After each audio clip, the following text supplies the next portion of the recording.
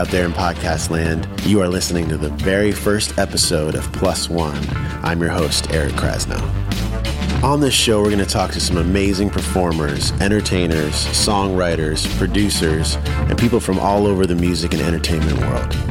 We'll talk about their creative process, life as a touring musician, their home life when they're off the road, and what generally inspires them to do what they do. You'll notice that there's a theme amongst these first initial episodes as they took place during a crazy time in our history.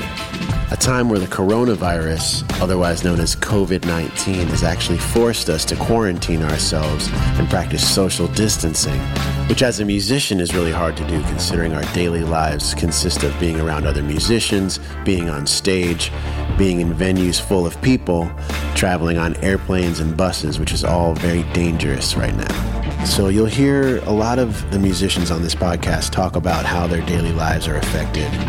In certain cases, what we can do to help support a lot of the people that are out of work.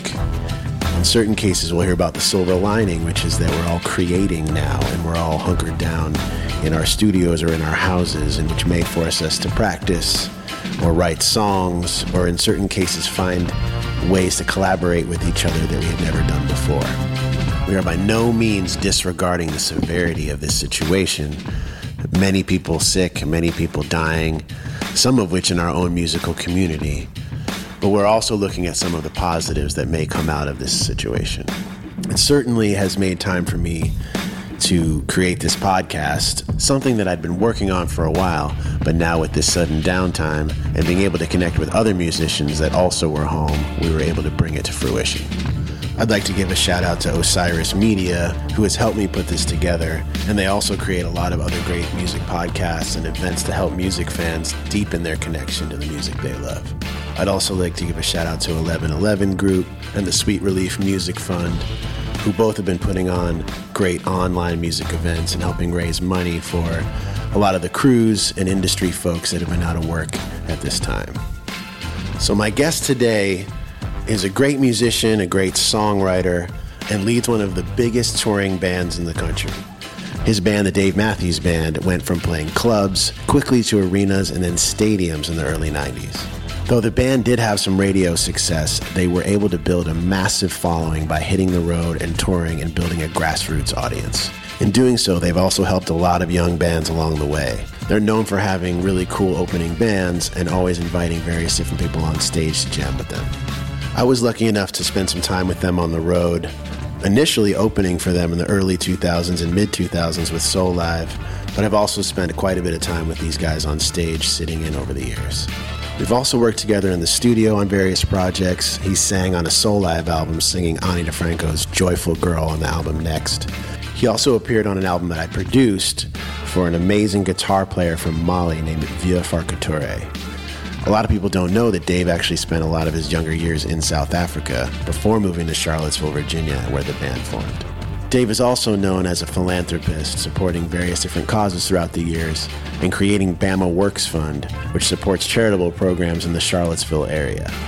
So without further ado, I'd like to introduce today's Plus One, Mr. Dave Matthews.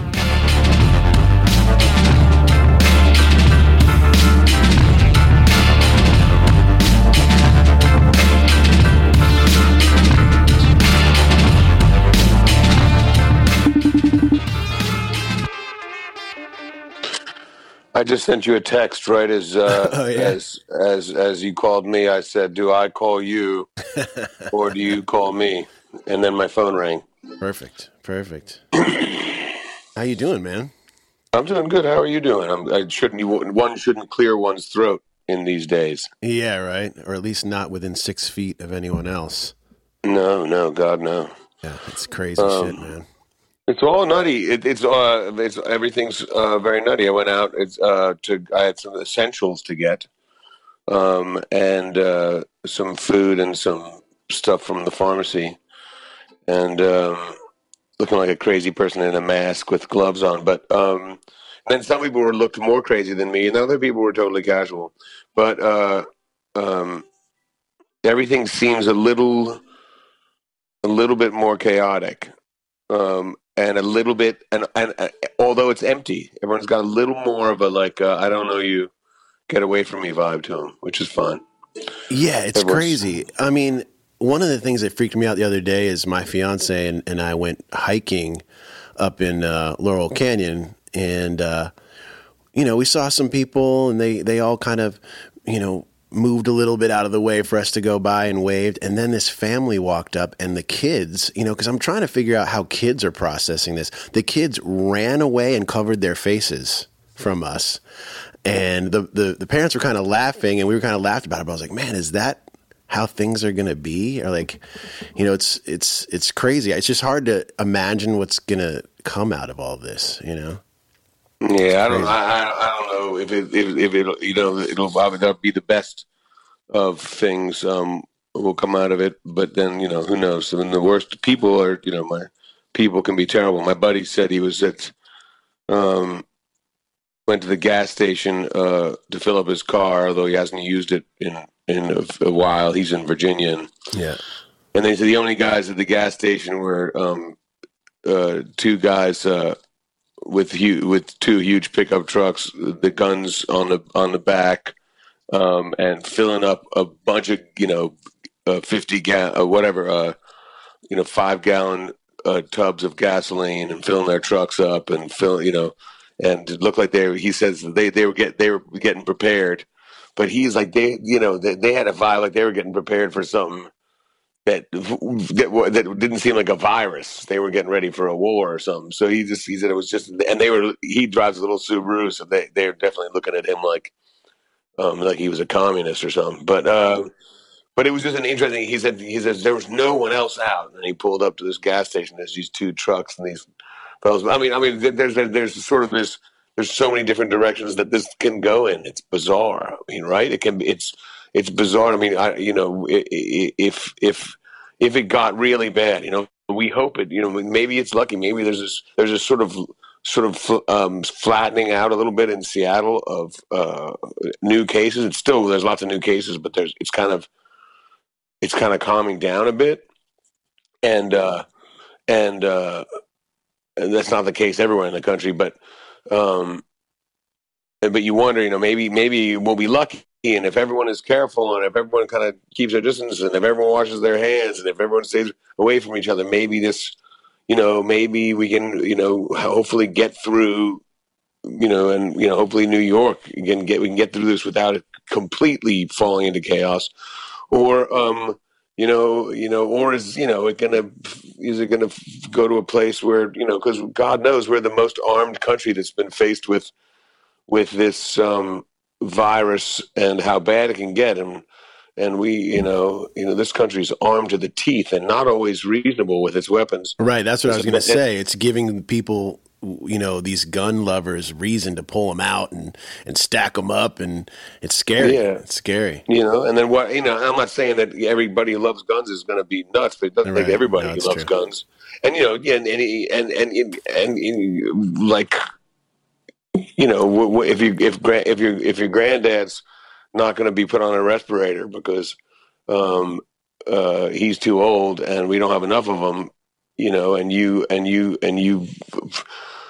grown up wanting to kick some ass with a gun, that might be the time you choose to do it. Right. Right. No, that does make sense. Because people start acting crazy, but it's probably more than likely it's probably going to be somewhere between more of a non-event and that sort of absolute chaos. So hopefully we'll weather the storm. Most likely, I guess the most likely thing is that it hopefully won't be. I don't know if that's the most likely thing, but hopefully the best of our natures will prevail, and even if it gets terrible, we'll all look after each other. Yeah, I mean, that's for sure. I mean, I've been seeing, the parallel for me is what a little bit was being in New York around 9/11 and people kind of coming together in a certain way. I mean, the silver lining there is that people are coming out to support each other. I know I've seen in the music industry, because so many of us are losing our gigs, but then also our crews are out of work. Oh, right. The people, I know so many people that work for clubs or run venues or whatever, and none of them even have any idea what they're going to do. Exactly. And I'm glad I can take care of my crew, but then we're thinking about how can we spread it over more musicians and more more crew guys, more local crew people, because we've been talking about that too. I've been talking with my manager about what we can do, because it is kind of a it is and what you were saying about 9/11 is true, but I also think that New York had like a fundamental change when 9/11 happened, because I remember being out there. I remember being out there when we were doing sort of a fundraiser and a benefit, and up there in the city a few days after when we get back into New York. And I think I was there actually. I think I think I sat in with you guys or some. I think it was at the Beacon or Radio City. Yeah, it was a little. Yeah. It was. Oh, I can't. Well, he did the one at Beacon, but then we also did one that was televised. Anyway. Yeah. But I remember, I might have known that by my, but I remember that everyone was, outside working, and then a plane flew over top, and everyone looked up because it was like the first, all these crew guys were like, well, that's the first plane I've seen flying over the city. I think it was like a week afterwards, but it kind of was like amazing to see everyone stop and look up. But I think that city, like something happened. I mean, maybe it was going that way anyway, but it became it's always going to be New York, but it became sort of a much, with its attitude, and still with it's not going to waste time with, a whole lot of fine thanks and how are you? Why don't you come around sometime? But maybe I'm not going to waste a lot of time with that, but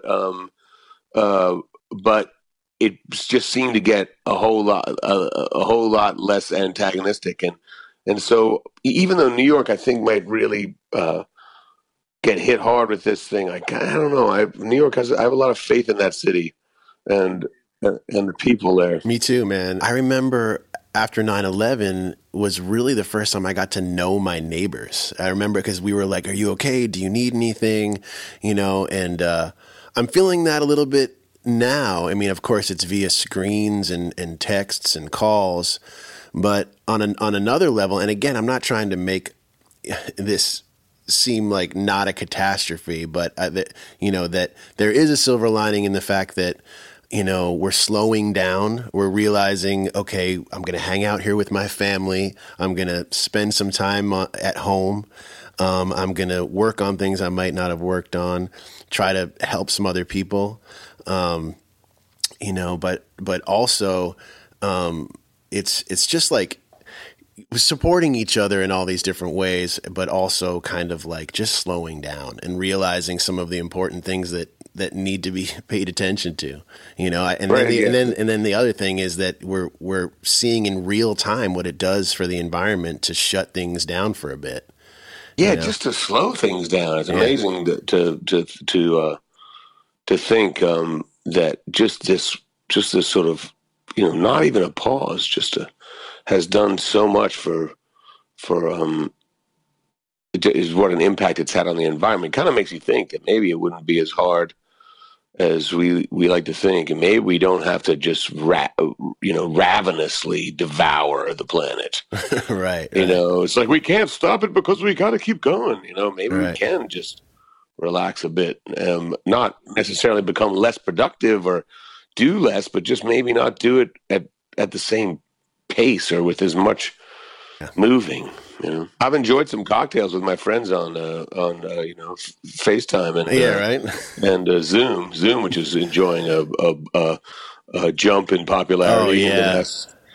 Big they time. should call itself Corona Zoom. Change its name. It's crazy. Yeah, I've been doing tons of those, and with these interviews, but also been I'd never done like lessons before, and it was kind of like, oh, maybe I'll do this, and then it poured in. I mean, everyone's sitting there in front of their computers right now, so they want to be productive, right?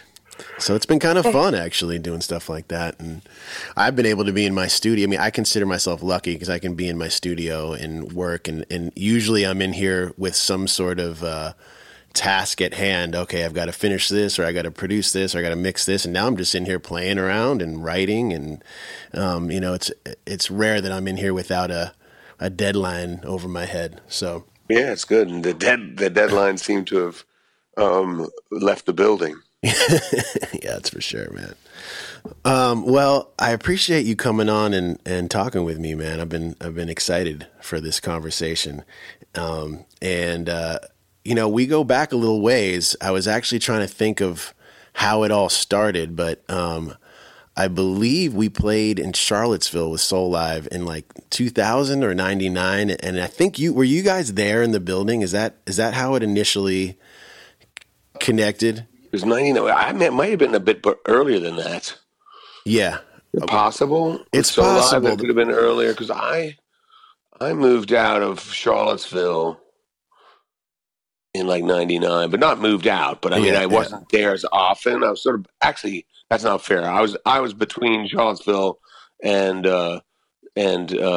Seattle for quite a few years before I put before my kids were old enough to go to school. And then, right. We spend 4 months out of the year in Charlottesville and a lot of the time in Seattle as a family, but of course I'm driving around. But it's been a long time, though. Yeah, for sure. I mean, it's before Rashawn ever played with you guys. Right. Yeah, you guys are a killer band. Yeah, I mean, I think I appreciate you saying that, but I think one of the things that that really sets you apart from a lot of artists out there is like you are always, looking for new talent and new bands and helping out with like a lot of these young artists. And, I think you always bring really interesting, cool bands on the road with you. I don't know how that started. Was that something that you always just consciously? Well, I don't know. We just like, you get to watch somebody else play, and it was always fun when you get someone that was awesome. Even if it was, whoever it was that was interested in the band, and it wasn't always the band. It wasn't always us that chose it. It was, definitely was sometimes, but. Sometimes there's, my manager or someone who worked in the office would be like, you should check these guys out. Maybe it was that, but it was always like, we wanted to endorse it because then the idea for me was like, I'd want to, the band I want opening for us is a band I'd want to go see, So generally I think that was what always happened, Right. And for the most part, and a lot, I was always trying to find the people that were, less known or less people would be less inclined to imagine, with whatever style of music we were like. It was always fun to get people that were a little more unexpected, than a band that sort of rang. Sort of like similarly to us, and I always enjoyed that. Whether it was you guys or whether it was the Roots, or it's getting bands that were unlike us was a kind of a fun thing to do. Right. Well, I also think it exists within your band. Like one of the fundamentals of your band is everybody kind of comes from a different place a little bit, but brings something together that's really unique. And I think from what I know, you were playing around Charlottesville and used to see Leroy and Carter and some of the guys playing, right? And then, tell me a little bit about how you connected with them. Yeah, I mean, I played a little bit, but more like, I'd go hang out with friends and play a little bit, but I wasn't really playing that much. I mean, I had done a couple gigs here and there. Some coffee houses or whatever, and some maybe sort of open mic night things, but not that much. But then with the encouragement of a friend of mine, I started writing. But I knew Roy. I was a fan of Roy's. Leroy Moore, who played sax with us from the beginning. I was a fan of his for years, and then when I had this little demo tape, and I played it for him. And I was a fan of Carter for years, so when I made this demo tape of 4 songs, I I went and played it for Roy, and then Roy was like, he's like, oh, I'll play. I was like, maybe we could, record something together. I didn't know what I wanted to do. I Right, didn't know. right. And then he said, yeah. But then apparently, I went to Carter and asked him to listen to these tunes. I didn't know that at the time Roy had already called Carter and said like, this guy's got some pretty, there's something about it. So Carter and me and Roy talked a bit, and then we were looking for a bass player, and it was, Stefan was still in high school, but we were all good friends with we knew Stefan, but we were also good friends with his teacher. Okay. And his high school teacher, music teacher, John Durst, said, so I don't know. I worked in a bar where Roy used to play, which is how I got to see him all the time. Tim Reynolds used to play in the same bar, and we wanted him to join the band, especially Roy and Carter wanted him to join the band right at the beginning, but he had his own thing, TR3, which is still going, but it's an evolution of that band. But now Tim is sort of a regular with us, and it's funny to think of all those guys that I saw Stefan play in the bar that I worked in while I was working there. When he was still a kid, he'd have to sort of sneak in, and then he'd always have to drink out of a coffee cup, and but all those guys were in there, and then all these other people that were also in this sort of circle of musicians that we were all in together. They all knew each other except me. I didn't. Nobody. I sort of slowly started. Nobody really knew that I had any interest in music, but they knew me as a bartender. More than anything. And how did the songs, like, because I know you've got a really interesting guitar style, and are you self-taught as far as the guitar thing? I think when because I took lessons when I was little, and then 9, and I think when I was for a couple of years, and then as a teenager, I was 13 or 14, and then I always played. I was in Africa for a lot of that time, so it was just something I kind of did hiding out, in my room, and then. But I started looking. First of all, I loved piano players. They're like my obsession. I was obsessed with like piano players, and so I always wanted to sound like more like percussive. I didn't play the piano really well, but I liked this sort of quality of being able to play a groove on. And that sort of informed the way that I played everything. I mean, this is in hindsight, which is, at the time, I don't know what I was thinking, but, and then also there's guys like Robert Fripp, and I would just watch him. I didn't know what the hell was happening, but I just watch him, and he'd be the way he played was like, he's these weird sort of minimalist, not minimalist, weird things that he would write. And it just was ignorance. I didn't know that he was tuning weirdly, and I would try and do these stretch things, and they didn't sound the same, but I was like, they're just kind of cool. And then it sort of evolved, and then also the rhythm, the way I play rhythm, I sort of started playing, I don't know how I started playing these sort of inside out chords, and I still struggle with bar chords. I still am like, wow, bar chord is a pain in the ass. And it's more out of ignorance than anything else. I really do think that although I had lessons when I was younger, I think that my guitar style really started when I started listening to different, in my late teens, and I started listening to like Abdullah Ibrahim, Dollar Brandom, Keith Jarrett, and who my first guitar. Although I love Jimi Hendrix, but and I love Jimmy Page. I love all these rock guitarists that a teenager should love, I guess, that loves rock music. But the first guitar player that I thought, because I played acoustic guitar, that I sort of became obsessed with, wishing that I could. Be like was Joan Armatrading. Oh wow, okay. Because you'd hear, that like show some emotion, or the way she has a blues thing too, but some of her stuff is it's so much like a drum kit, the way she plays, Right, you know, right. you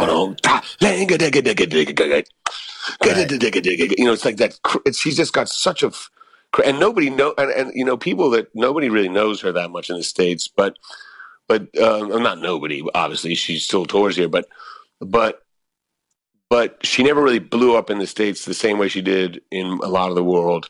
But then people that do know her don't really think of her like as this badass guitar player, but Right. she's a badass guitar player. I mean, You know, it's some kind of of that like, some of that I think could come from, and I think this might apply to you too, is like being the entire band behind the vocal, you know, and filling up these different spaces. Kind of like, you know, Joni Mitchell was great at that, or even like Richie Havens, even though he like good just, God, he you know, was, right? I mean, it was insane, and his thumb rapping over. I mean, I've listened to that. You know, I mean, obviously that Woodstock performance is his most famous, but if you go to any of his live performances, he sounds like an entire band. You know, behind Yeah, I mean, himself. you know who does that, and I mean, I was stunned. I always listened to him when I was growing up, but when I saw him once, like '94, at Farm Aid, I saw Neil Young in Oh front of yeah. 60,000 people by himself, and he Wow. was just sitting down on like a, you know, just just a chair. It wasn't a stool. He just sitting on a chair. Is one the way he does sometimes. He wasn't standing, and he just sat there. I don't know if it was a good mood or a bad mood, but man, it was insane how giant he sounded in that space. You know, Yeah. gong gong. Bang. Was so big, and I was like, it took me a, you know, long time to sort of embrace it, you know, but it was kind of that was kind of a moment in my life when I was like, wow, if I could get my shit together, it is it isn't impossible to fill a lot of space. I'm not, you know, pretending I'm Neil Young, but that he made me realize, like, it's sort of that it's possible to be gigantic Oh yeah. with technology and an acoustic instrument. Man, God, you know, Neil is a beast, and it almost seems like he just forces his way into being a beast, and he's sort of like a caveman. But I think in truth he's much more nuanced than that. I think Yeah. he's a pretty delicate and pretty astounding composer, but also the way he can make something like that work is pretty unique. I love his guitar playing too. I think he doesn't get enough credit as a guitar player, man. Yeah, There's some classic lead stuff of his. by him, but you know, Oh man. by him, and the Yeah. harmonics what's that to stop? Hey, Oh yeah. what's Yeah. that sound? The phone bing. Oh Nobody yeah. knows. Yeah. Not everybody knows that's Neil Young. Yeah. That's Neil Young. Yeah. Man, yeah, I love it. By the way, side note, the time that I got to meet Neil Young was, I don't even know if you know this, but you facilitated. We opened for you guys at Scott Stadium in Charlotte, Oh, Virginia. right. Do you remember that? And Yeah. it was when he had Crazy Horse out on the road. And somehow we ended up kind of sharing the same dressing room space as Neil Young. And I'm like walking in there with my stuff and kick the door open. And he's like sitting there like, who the fuck are you, man? And like Well, we shared like the carrot tray or something. But he was actually pretty cool to me once. I was like, I'm a musician. I swear I'm in the other band, man. It's cool. Yeah, But, he's a good guy. Yeah, he's one of my heroes that oh yeah. I can't believe that I met and that I hang out with. I mean, I couldn't think more of him. I just think, you know, I think he's like punk. He's like a punk rocker in the way that he, you know, stands up for what he thinks. You know, but it's sort of like a revolutionary. But then he's not an anarchist. You know, Right. he's a reasonable man. I just think he's, you know, always finds himself on the right side uh, of things, even if, you know. But it's not that it's not that it's his goal. he's just the kind of person that he is. I think, yeah. I'd vote for him if he was running for president, but but he's Canadian, and that's probably the last job in the world he'd ever want. Yeah, this is true. I mean, the more I learn about him, I just watched this David Crosby documentary. I'm watching a lot of documentaries right now as I'm home, but and then just learning about the kind of scene that was here in Los Angeles and Laurel Canyon during that time, and like all those guys were just creating so much music, but also really talking about some shit, you know what I mean? And sometimes I wish, and I do believe that exists today, but the media is not focusing on those people. But back in those days, like CSNY was one of the biggest artists in the world. They were playing arenas, and they were really, shaking shit up and really standing for something. People were looking for different things, right? People. It was there was a lot less. It was a lot simpler, but that's not to say not unnuanced. Just that. What I mean by simpler is there were less avenues, less outlets. There was less structuring. There was less business. I mean, the music business was, a few decades old by that stage, and and I don't think I don't think it had been ever been called the music industry,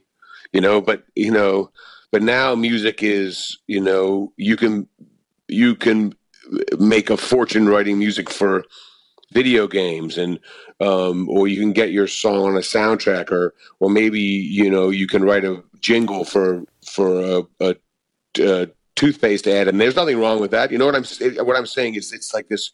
It's changed. It's become this, and then there's a million outlets of anything. My kids can listen to music on their phone and be talking to people and be watching something else and watching TV. I mean, I lose my mind when I'm sitting with them, but it's just like a different universe. And you think, how did it get here? When in 1977, whenever Paul McCartney's singing "Maybe I'm a Man," he's followed by a John Denver tune, and then after that is a Marvin Gaye tune, and after that is Donna Summer's "Sound Like She's Having Sex," but they're all on the same radio station. Right. And that was normal. Like what but now you couldn't find a radio station like that unless it's a college station, a public radio station during a fund drive. Right. Then they'll play everything, and then go back to playing stuff that nobody's ever heard of on principle when they're not doing a fund drive. A lot of people listen now via whatever, Spotify, Apple Music, and these algorithms. And I think sometimes that's really cool because you find new stuff and it'll play stuff based on this or based on that. And there's a lot of pluses to it. But yeah, when you turn on the radio, I mean, I can't even turn on the radio anymore because a lot of times it's the same 3-4 songs. Yeah, it is. But I got to tell you, or even if they have different words. Right. But I also find that if you go on Spotify and you put on on a personal level, sometimes I get really depressed if you put on someone says I go into a restaurant and I go, this happened to me. This was just, and I was like, God, everything was so light and soft, and they're friends of mine that own the place, and I said, what are we listening to? And they said, actually, it's Dave Matthews Radio. And I was like, fuck, it's the worst. I was like, it's the worst. So if you want a good radio station, don't name it after our band because it is not going to be the best stuff unless you're really lucky and super specific. Right. But if I could make a radio station, I would just want to jump all over the place. But I'll call Sirius. We got a station over there. I got to go to Sirius and I got to say, I think they asked me to, so I got to do that. Go over there and do a show just doing all my music. That'll probably get the lowest ratings of our radio station is when I become the DJ, because people are like, that's just too weird. It's unlistenable. I would definitely tune in. I promise. Yeah, I think I'd be curious,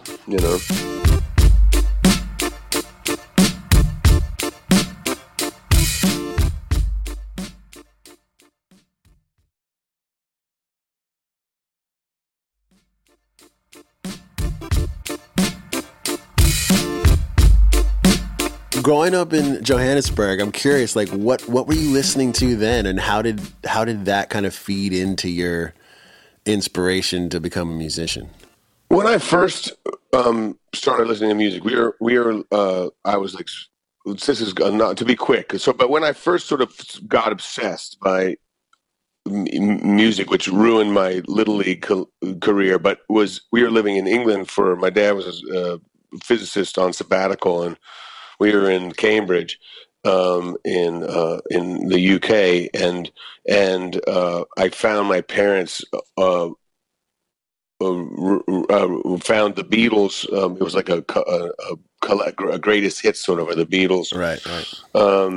called Oldies but Goldies, this is like in 1972, I think, when I found it, or maybe 73, and then I just listened to it, that's all I listened to all the time, and then when we moved back to the States, they had a full record collection, and I found Sgt. Pepper's, because we moved back to the States within the year, and then I was obsessed by them, and then my first record that I ever bought was with my pocket money, was Magical Mystery Tour, and I didn't know anything. It just was the coolest looking cover. I mean, I was 8 or something, and it was, save my money, and so I obsessed on the Beatles, and then by the time I was 10, my brother, or 11, my brother started begging me to listen to something other than the Beatles, because you're a little kid, you get obsessed by Batman, or Superman, and then it's like, I'm not giving up Superman. And then eventually someone says, you should check out Iron Man,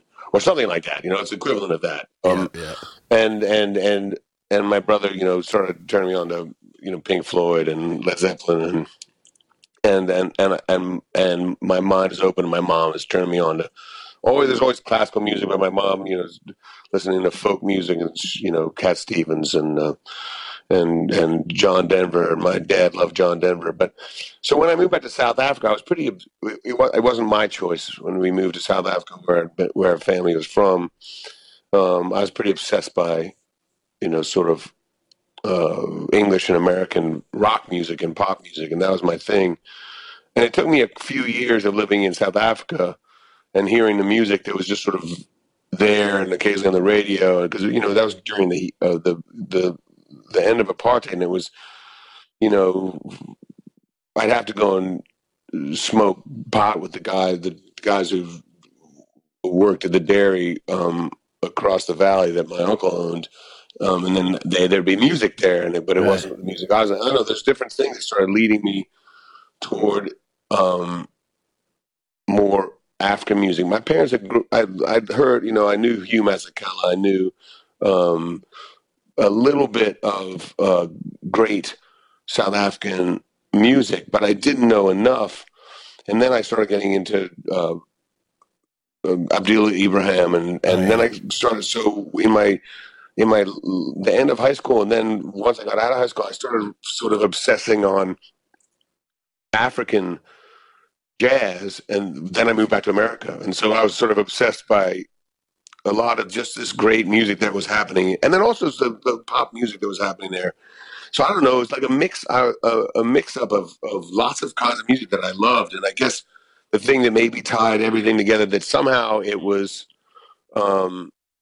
I guess I just told myself it was sort of everybody has their version of folk music, and so even if you're, and pop music is just, folk music made popular or whatever. Right. And so, but I think it was African music, jazz music, that got me more into American jazz music, and people in America, or maybe more open to it. And then I never played like that, but I think like one of my favorite records of all time, I'm Not Alone. I mean, it's like the Celine Dion of, which is a terrible thing. I would never tell. I should never tell Keith Jarrett that. But was at Cone concerts is one of, I wore that record out. Yeah. And it was, and then I just really heard a cool story about that on the radio. He almost didn't play that concert. Oh, really?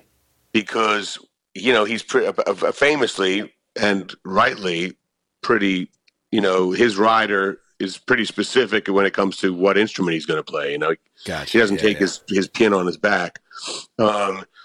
And the woman who had promoted the show was a young college student, and she just became obsessed in this German kid, and she was obsessed by jazz, and so she had somehow promoted the show at the concert hall there, and she had somehow connected with Keith Jarrett's management that he was on tour with, and booked the show, sold out the tickets, but she didn't know anything, and she just had this baby grand there, this practice piano. Yeah. And he walked in on a rainy, miserable day, and he saw the piano, and he just turned around and said, "I'm not playing," and he left. And and apparently she's standing out. This is the story on the radio, which is insane to me, because I'd loved the record I swear I'd loved the record for 25 years. No, 30 years when I heard this story. And I was like, and I was, and I was stunned to hear this tale. She's outside apparently, and maybe this is romanticized by the DJ or whatever, but she's outside at the car begging him. It's sold out. So he goes in and he agrees to play the show. Nobody knows why, because he never would have. He played the show, and they had taken a recording rig with them, I think, this is the story, wherever they went, and they had recorded every show. And he said, the guys who were recording said, well, let's not worry about recording this, because it's, that's just a shitty practice piano. And he goes, well, just record it. So if anyone ever asks why we always demand a grand piano, they will know. Right. And so they recorded the shit, and it's the number. I think they said it's the number one selling solo piano jazz record of all time. That is crazy. I love that. That made it even better, because imagine why. I like to think while I'm listening to it, and he's like, "Rrr." I mean, I'm sure he's making the most of it, but that while he's doing it, he's going, "Damn, this shit sounds correct." Right, I mean, because his performance is so astounding that he must have been thinking, "And this is good." Or see, sometimes, because I've had situations, of course, I'm not going to compare myself to Keith Jarrett, where I'll be like, oh man, I got to play this crappy amp, but I'll get through it, and then I'll try harder I'll wrestle with this situation, think it sucks, and then listen back, and it's actually the best ever. You know what I mean? Because of like this weird turmoil between me and the instrument, or me and the gear. And, see, I don't know who knows, but sometimes it brings out a whole other beast when you're, out of your comfort zone, I guess, maybe. Yeah. But yeah, now I got to listen back to that album knowing that. Oh, it's so beautiful. It's so shocking. Crazy. I mean, there's 140 hours of applause, but I think he just leaves it on there. But that's crazy. I think we're guilty of that too, but it's such a beautiful record. I mean, I can sing along. It's one of the rare, I just know every single note. I couldn't play it, not a chance, but I can sing along. Yeah, that was, it's for a lot of people too, but Miles Davis' Kind of Blue was the record. Oh, yeah. Right. And Something Else by Cannonball Adderley. Those were the two records for me where just every note, man, I used to just listen over and over and over. It is like one of those things when when Kind of Blue comes on and you're somewhere, even if you've listened to it a million times, and people, might be like, oh, it's been played too many times. But if I'm anywhere, I don't care what people, if I'm anywhere and I hear that record come on, it's just like, oh. It's a mood. Are there any albums or even songs by a songwriter specifically that you would kind of point to as something that inspired you as a writer? Or that made you want to be an artist or a writer? Yeah, I think I definitely think Keith Jarrett was one. Not obviously, it didn't want to make me be a songwriter. And I think that Neil Young and the people that we talked about, the Beatles and all that is real. But then Bob Marley and all the things that everybody's listened to. Those were things. But when I think. Right now, I want to tell everybody to listen to Danny Barnes, because he's my friend. Plays the banjo. He plays the guitar too. I'm sure he can play anything. But as far as just classic songwriters, Americana, or Celtic, whatever, he's just he's a perfect songwriter. Mm. And he makes me think that it's worth, like, he inspires me because, he's a man of modest means. Right. And yet he just is so prolific and he works so hard. When I meet, people that say, man, you're so lucky you made it. And I'm always like, well, I don't know. It's lucky, but all I want to do is try and prove to myself that I've been lucky that I can feed my family and that I've been overcompensated. But what I just always am like, please, can I still find the urge to struggle? And because I always said when I was younger, it's like, I don't want to ever lose this hunger and of trying to make something better than what I made. I mean, obviously, Yeah. people who listen to me 30 years ago would say, "You're never going to do it," but I'm going to still try. And I got to say, like someone like Danny, I meet Danny, and I'm just like, this guy's. It's the kind of thing. But I see all the majority of my favorite musicians are people that haven't been as financially fortunate as me, and and and I just think, because that's how it is. The people that I look up to are people that are always people that are just working and hungry and playing. But it's not. But that the proof when you've been doing it for 20 years or 30 years or 40 years, or and you're still you still drive yourself to work, so to speak. That's the proof that you're doing it for all the right reasons. And so for me, it's like I want to be like those guys. I want to be like you, Kraz. Not to say that you're not. I mean, you're as musicians go, and rightly so. You're a successful. You're a successful musician. And a successful producer, and you're well known. And so I don't mean it like that. But what I mean is, I sometimes I feel I'm not mad, but I feel you know over rewarded for my work. Maybe it's just the socialist in me that Right. that's going like, you might want to see if they'll raise the taxes. But you know what I mean? I said there's a lot of working musicians that do it that could probably say, you know what? If I just went and did this, I could make a better living doing that. Right. Even if it's music, even if it's like, a pianist that goes, I'm just going to go and do this other thing because I want to play these gigs. And I'm just going to play because I don't come on because I can make more money doing that. But Then that never works, man. I mean, I always it thought doesn't. that worked but like there's no longevity in that because once you've done it once, I mean, people see realness. And to speak to what you were saying earlier, I mean, you guys have worked your balls off for 30 years now, is it? And you guys keep it evolving, keep it changing. You guys are putting out new material. You tour every year. So it's not like you've become complacent in any way. You guys are always creating.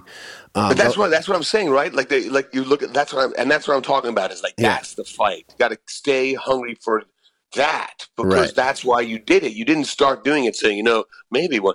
It was funny. Like I do sometimes think when I was a little kid, and I'd play air guitar to the Beatles or something, which is weird. Pretend I was one of the Beatles when I was 8 years old or whatever.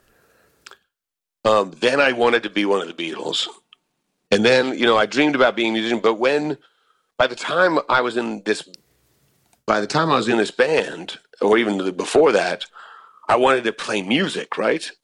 And then I was in a van, and then I just wanted to play music with these guys, and all I wanted to do was play music with these guys. And then things started sort of not blowing up, but growing quick for Right. us. But then it was like, how do we get all the shit that's happening out of the way so we can still play music? And I think it's it's the thing that nearly destroyed it, but I think it's also the thing that really kept us together was that like when everything else was sort of getting bigger than we were still like, so, and it was a stress, it was a tension, but it was also like, I think what it made us sort of defiant to try and stay together. I don't know what I'm saying, but I think so. I think it made us a really tight family. For sure, for sure. And did you ever, at any point in the early days, imagine it being as big as what it is now, or what it became? Well, it's just like it's impossible. Yeah, and it was lucky. The timing was every time was perfect. Like, every time we're like, God, man, and then it would just go up and it become like, oh, what's happening? And then it was it was amazing. But we were all together. It's funny. It's fun to be in a place. It's like fun to go to that gig in New York, and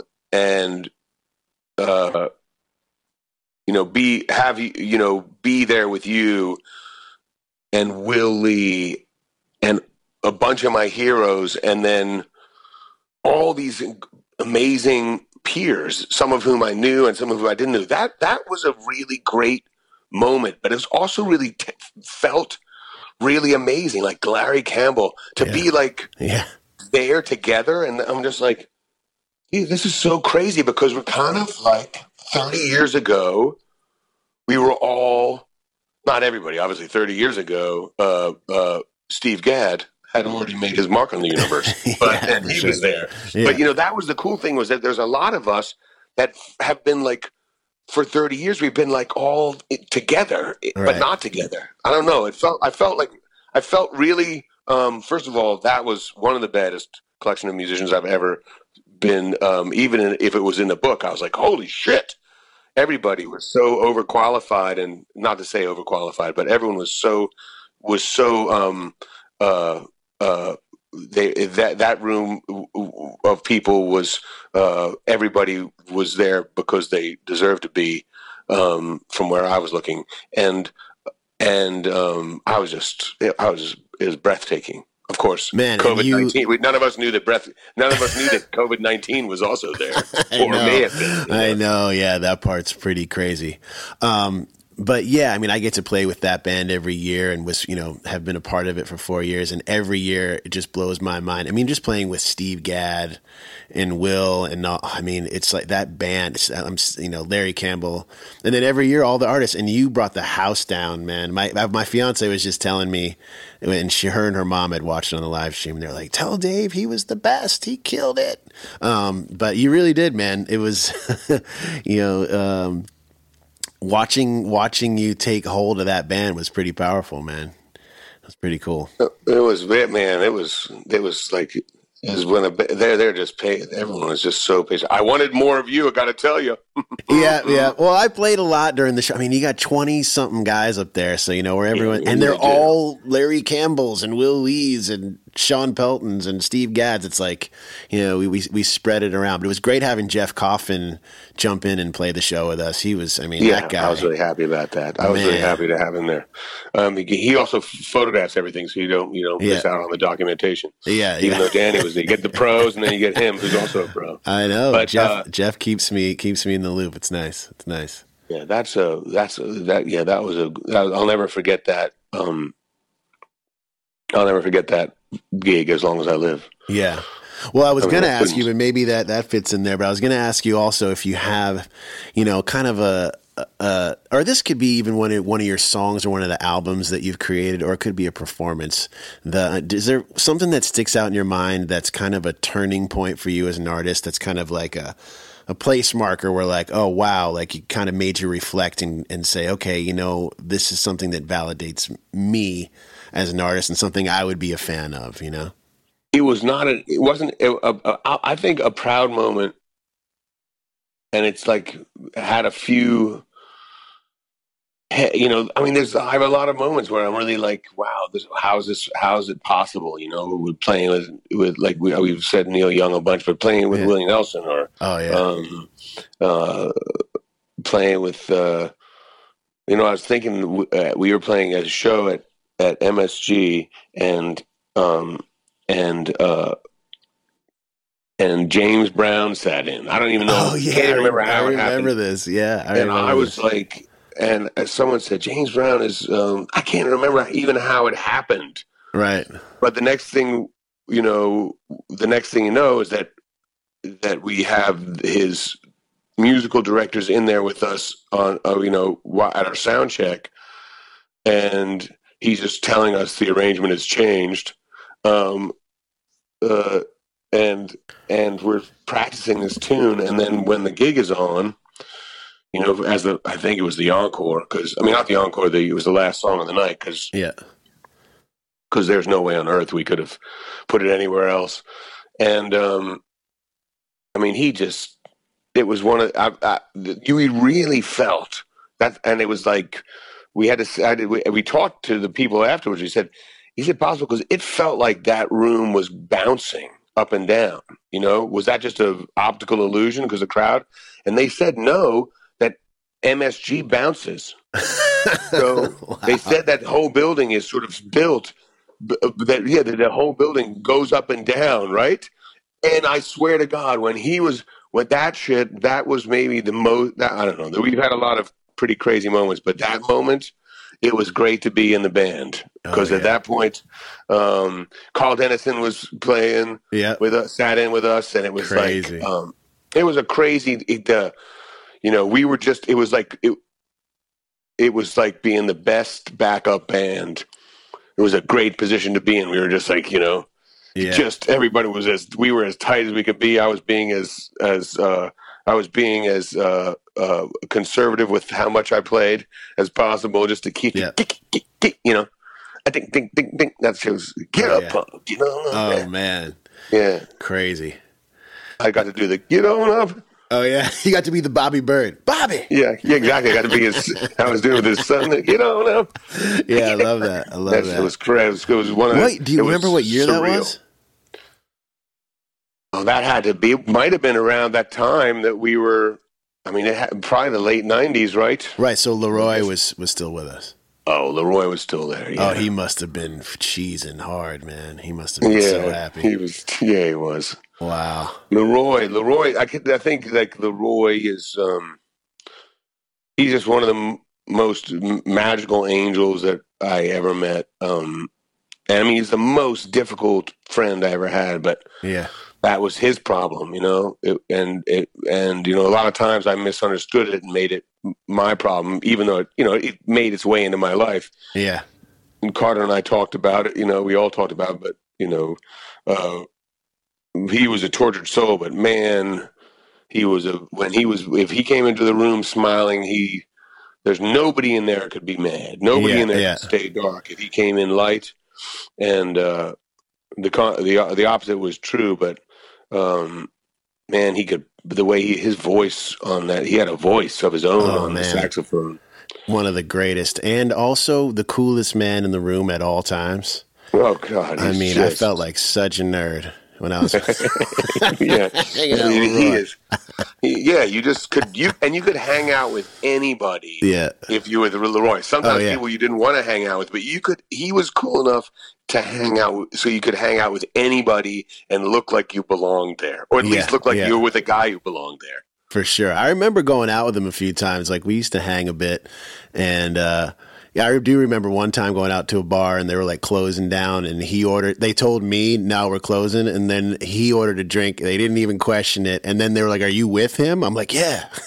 And then they gave us, they served and then they gave you a drink. It was just I think a perfect description of Leroy. And, obviously playing with Rashawn and then their connection, and then Rashawn playing with you guys was, obviously it's like the saddest story, but I was just so happy that Rashawn has been with you guys, and now Jeff. Playing, they're amazing addition to the band. It was that it grew that way. Right. It grew out of Roy, and that when Roy called me up and said, "Man, I would really like to ask Rashawn to come, to come on the road with us, and to be part of the band." And I was like, I love having him up there, and I was like, and that's your department, that's not, that's not my department. I'm not going to start telling you what to play or who to play with. And so really, it was really, although everyone was happy about it, it was really, I put it on him, and I said, I know everybody loves it, Rashawn, so let's if that's what you want, that's what we should do. And I just love the way they would play. Obviously, they're improvising a lot, but I just love that conversation. I would just love looking over at him and Roy, and how they would just do come up with these lines together. But it was the way they did it, like while the tune is going, and it's just the way they would talk to each other, and you could see him planning it and be like, what's going to happen? And then they played something, and maybe it was something you knew, maybe it was something you didn't know. And it was this really sweet, focused connection. And then Rashawn has brought that. So it's got a very similar, obviously it's different, but it's got a similar spirit, I think, when him and Jeff are up there, and they're planning what they're going to do, and, in 10 bars. Right. It's a language, Yeah, which is my nightmare. But it's not when they're doing it. But if someone said to me, "Okay, in 4 bars, we're gonna end 3, 2, 1," I'd be like, "Fuck." Yeah, right. Sorry. But the last time, I was going to say, the last time I saw you guys, and you actually had me up to sit in at the MSG, was my first time hearing you with Buddy too. And man, the band is just firing like never before. So whatever it is, 30 years in, man, it must be a good feeling for you guys to still be hitting like that. I just love, I love when it's working. And I got to tell you, with Buddy, it's awesome. I love having you up there with us. Me too. You're just a generous, it's the way you make music. It's just generous, man. It's just like, I'm going to make a sound. I want to make a sound with you guys that's all by itself and all the way with you. The way you play, you're just absolutely one of my favorite guitar players. I'm not blowing smoke up your ass even if it feels like it. I just well, playing with that band is really an honor, man. I mean, just every piece of it, the songs you're playing, you're singing, and then obviously, I mean, Carter's groove and Fonzie. I mean, everybody. When you guys are on, it's like nothing else, man. I really appreciate hanging out with you for a while. Yeah, man. Thank you so much for doing this. And I hope that your family is safe, and I hope you're not going crazy in quarantine up there. No, I'm lucky to have my family. I'm lucky to have everybody. I'm lucky, man. I'm lucky in so many ways, but I'm really grateful for the day and age where this is happening in. And it gives me hope that maybe this could somehow wake us up, and and if it doesn't, we can at least turn around to those people who wouldn't listen to Mother Nature, and we can say, she told you so. Yeah. She said we got to get our shit together. In a dark humorous way, one of members of my family, we're on a big family text since COVID-19 started separating us, and he said maybe this is Mother Nature's Green New Deal. Right. Everybody go home and shut the hell up. Yeah. You can only talk to each other through your computers. We're going to let the air breathe for a little while. We're going to let the dolphins back into Venice. It's true, man. It's true. I think there's going to be a lot of interesting developments from this. And, like you said, to look at it in the positive way, we're able to do things like this. And, people are still able to communicate and share art. And in certain cases, some of our favorite artists are probably like going in the shed and going to make the most brilliant shit of all time, Right? They're going to be sitting in there. Oh, God, it's going to be some good shit, Yeah. Billie Eilish is about to break out a whole record. That's just going to be recorded and produced. Yeah, right. And ready for the printing press next week. Yep, all done in the bedroom. Yeah, good God, that's a talented little duo. I love when people come in. It's crazy. I got that record. Well, that's one of the beautiful, things that happens in this day and age. It's like even though you get 5 bazillion albums a day from all the people making records in their bedroom, you also get some that never would have happened if it weren't for this technology and exactly. And so it's like what happens is there's a way that great voices find their avenue, because that's what happens. We can't. We can't rip off the blues forever. Right. I mean, we can, but you know what I'm saying? It's like, Yeah. the 1960s and 1970s, that had an expiration date. Yeah, it's true. And the greatest music happened then, but it couldn't go on forever. Yeah. No rock, but I just think that, of course we're still taking from all the things that brought us to this point, but then this point is also a really different one. Yeah, it is. And, and the technology, I'm just like stunned by the music that people make and the way that grooves change and the way that things respond to technology. It's stunning to me. Like the sort of the tight but kind of twisted hip hop grooves that happen now. Like, oh yeah. And it's only because they say, well, we can't have it sound perfect, so we got to tweak it. Now people can play like that.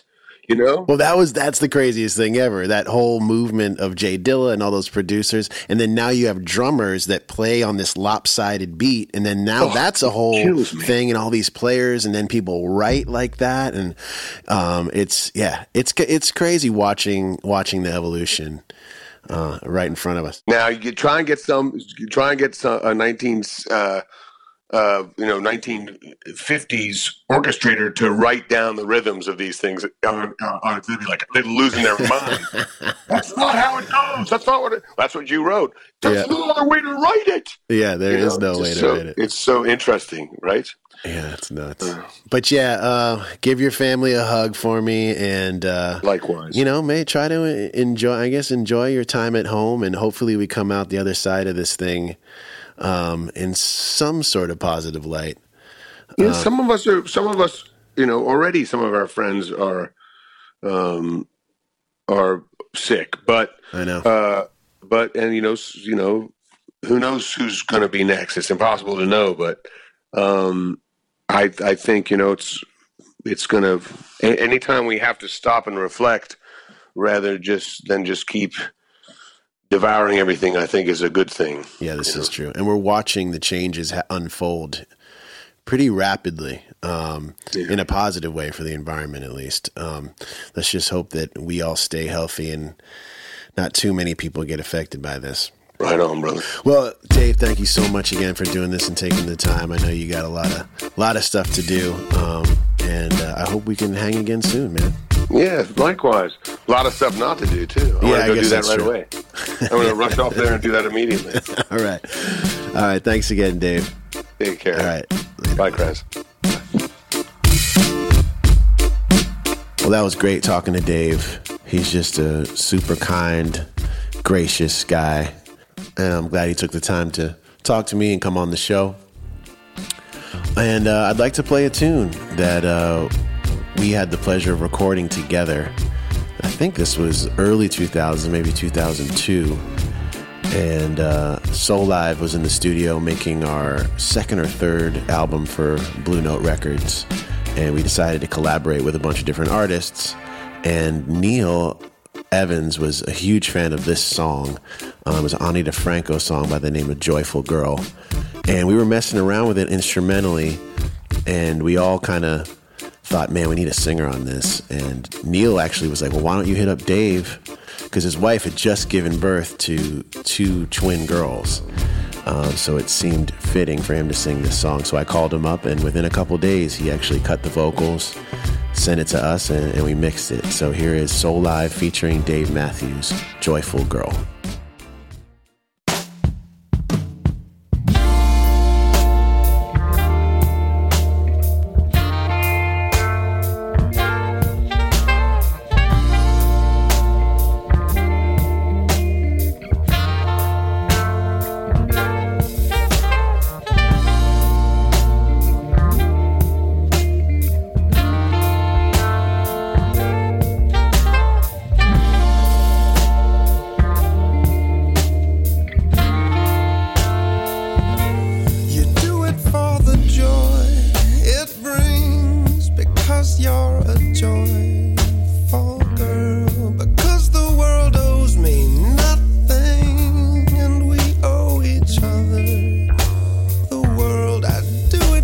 It's the least I can do. I do it 'cause I learned it from you. I do it just because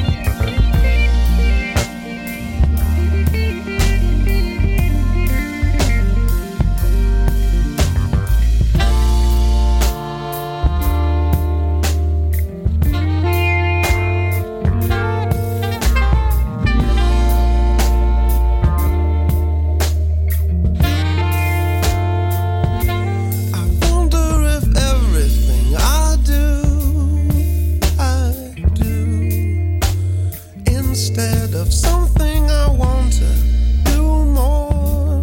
Question fills my head. I know there's no grand plan here.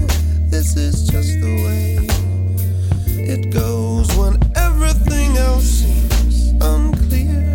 I guess at least I know you do it for the joy it brings, because you're a joyful girl, 'cause the world owes me nothing and we owe each other the world. I do it, it's the least I can do. I do it, I learned it from you. I do it just because I want to, just because I want to.